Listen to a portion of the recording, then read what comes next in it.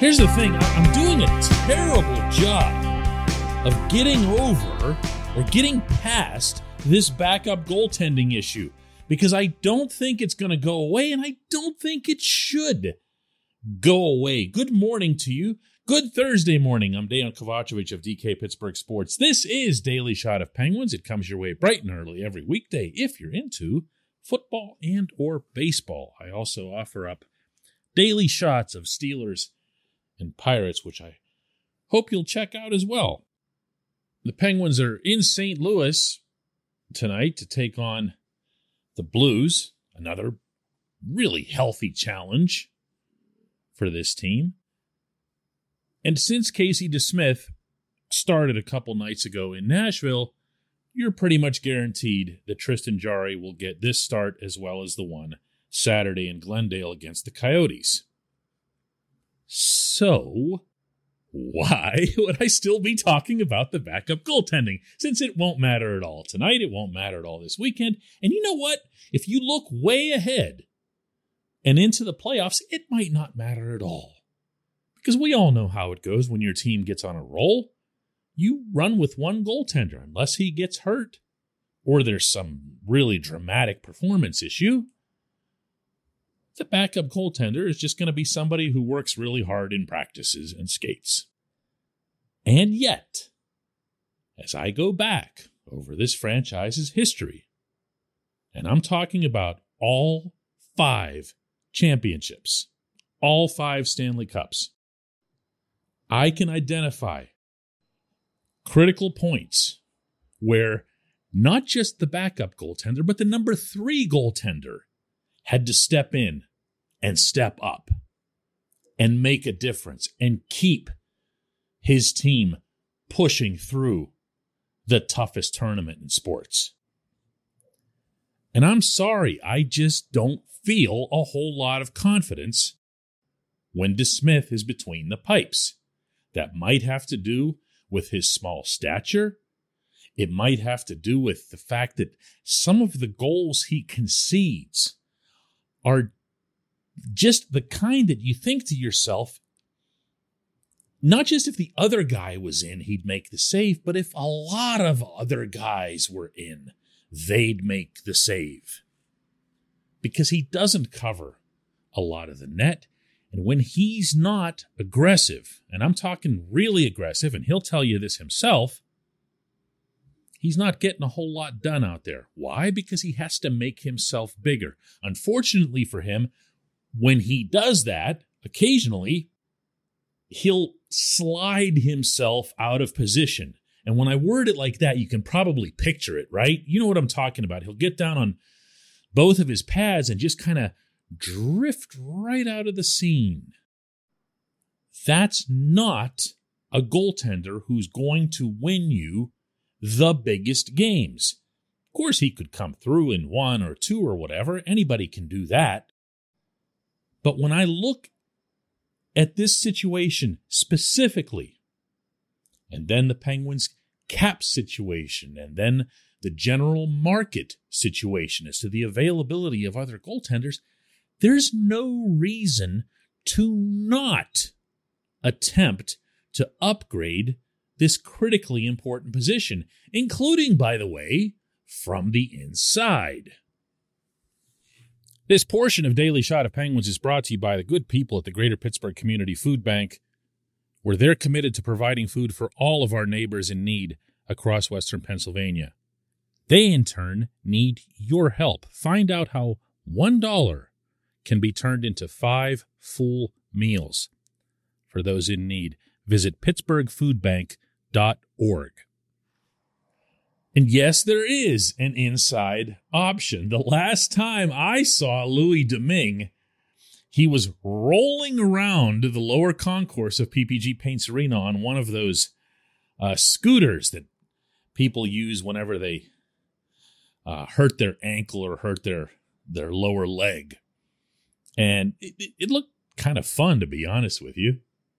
I'm sure it wasn't for him, though, because in mid-January, he was the goaltender for the Penguins in San Jose against a good Sharks team and made 40 saves in what proved to be a 2-1 overtime win.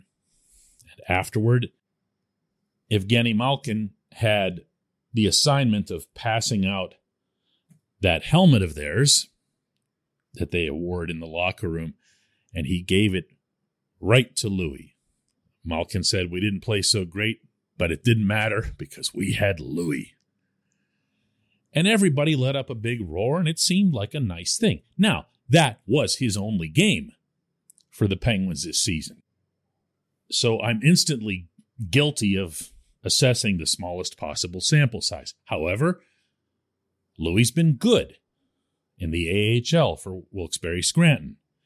And in fact, now that he's back, and he did return this past weekend, making back-to-back starts, no less, in wins against the Laval Rocket and the Hartford Wolfpack, he stopped 70 of 74 shots, basically picking up where he left off. I'm not going to go out on a limb here and suggest that Louis is the next Carey Price, but that's not what he has to be. He has to be better than the current backup in Pittsburgh. He's already bigger. He has an NHL resume of his own, having been a backup elsewhere, notably in Tampa Bay behind Andrei Vasilevsky, and he's generally acquitted himself well. Also, let's remember that this is why Ron Hextall signed him. Louis was the only goaltender that Hextall went out and got when all of us, myself included, were howling about getting rid of everybody, including Jari, last summer. This was Hextall's one and only answer to the situation. Now, it's to Jari's immense credit, as well as to Andy Chiodo and everybody inside the Penguins who had way more faith in him than you or I did, that he's turned out to have this kind of season. But that doesn't mean you've addressed the backup situation. You haven't. The road trip is the road trip. You're not going to see the Penguins fly Louis out for St. Louis or Glendale. But when it ends, they need to give some serious thought to getting Louis back up here and letting him have a longer look. Now, I've seen 14 games of DeSmith this season and a .904 save percentage. And I think we know what's there. There's no mystery. Let's see the other guy. When we come back, just one question.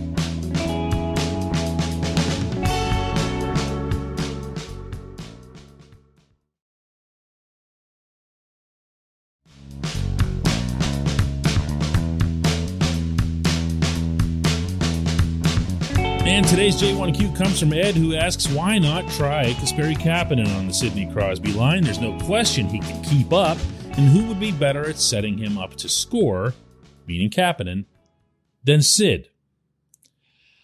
Well, I try to keep these segments, the J1Q segments, to about 5 minutes. I could finish this one in about 5 seconds. Sid needs grinders. He needs workers. Sid's first and foremost requirement for a winger, and I don't mean him handpicking or demanding. I mean what it takes to be on a line with him, is that you got to be able to work the puck down low. You got to cycle. You got to win battles along the boards. You got to keep the play alive. You got to understand who's available and when. You got to be able to use all of the other skaters on the rink, not just the other forwards. You've got to be basically what Brian Rust and Jake Gensel are, what Pascal Dupuis and Chris Kunitz were, what Colby Armstrong and Marian Hossa were, if you want to go way back to early Sid days. Even the most gifted among them has had this trait, this specific trait.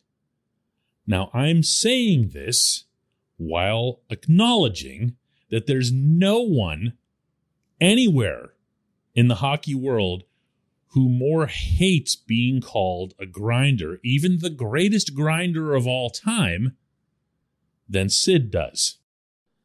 And I mean, he really, really doesn't like it. The problem with that is it's accurate.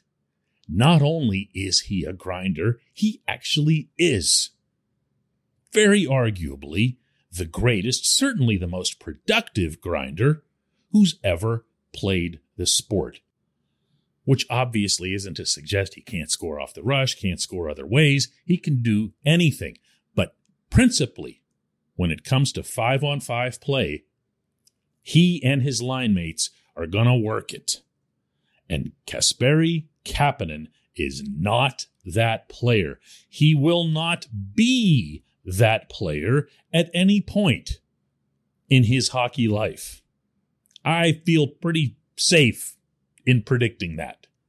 Someone whose first thought, maybe only thought, upon crossing an opponent's blue line is to spin around and pirouette, pull up and see what's there on the rest of the rink, and then just kind of drift a little bit to see what else happens. And then, oh well, it didn't, and the puck's a one-and-done situation out of the zone. That's not a fit at all. That's not something that Mike Sullivan or the coaching staff needs to test to find out. They know that.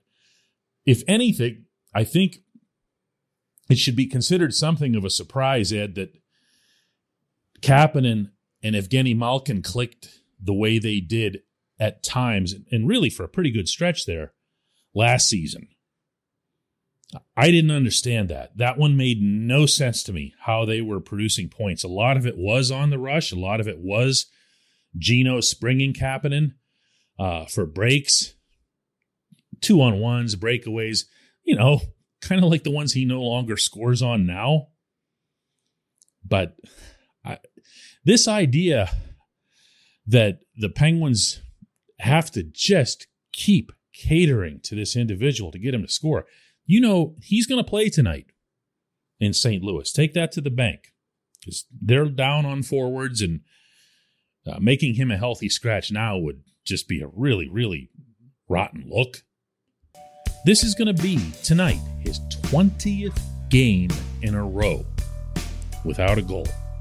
I feel pretty safe in predicting that one, too. I appreciate the question. I appreciate everyone listening to Daily Shot of Penguins. We'll do another one tomorrow.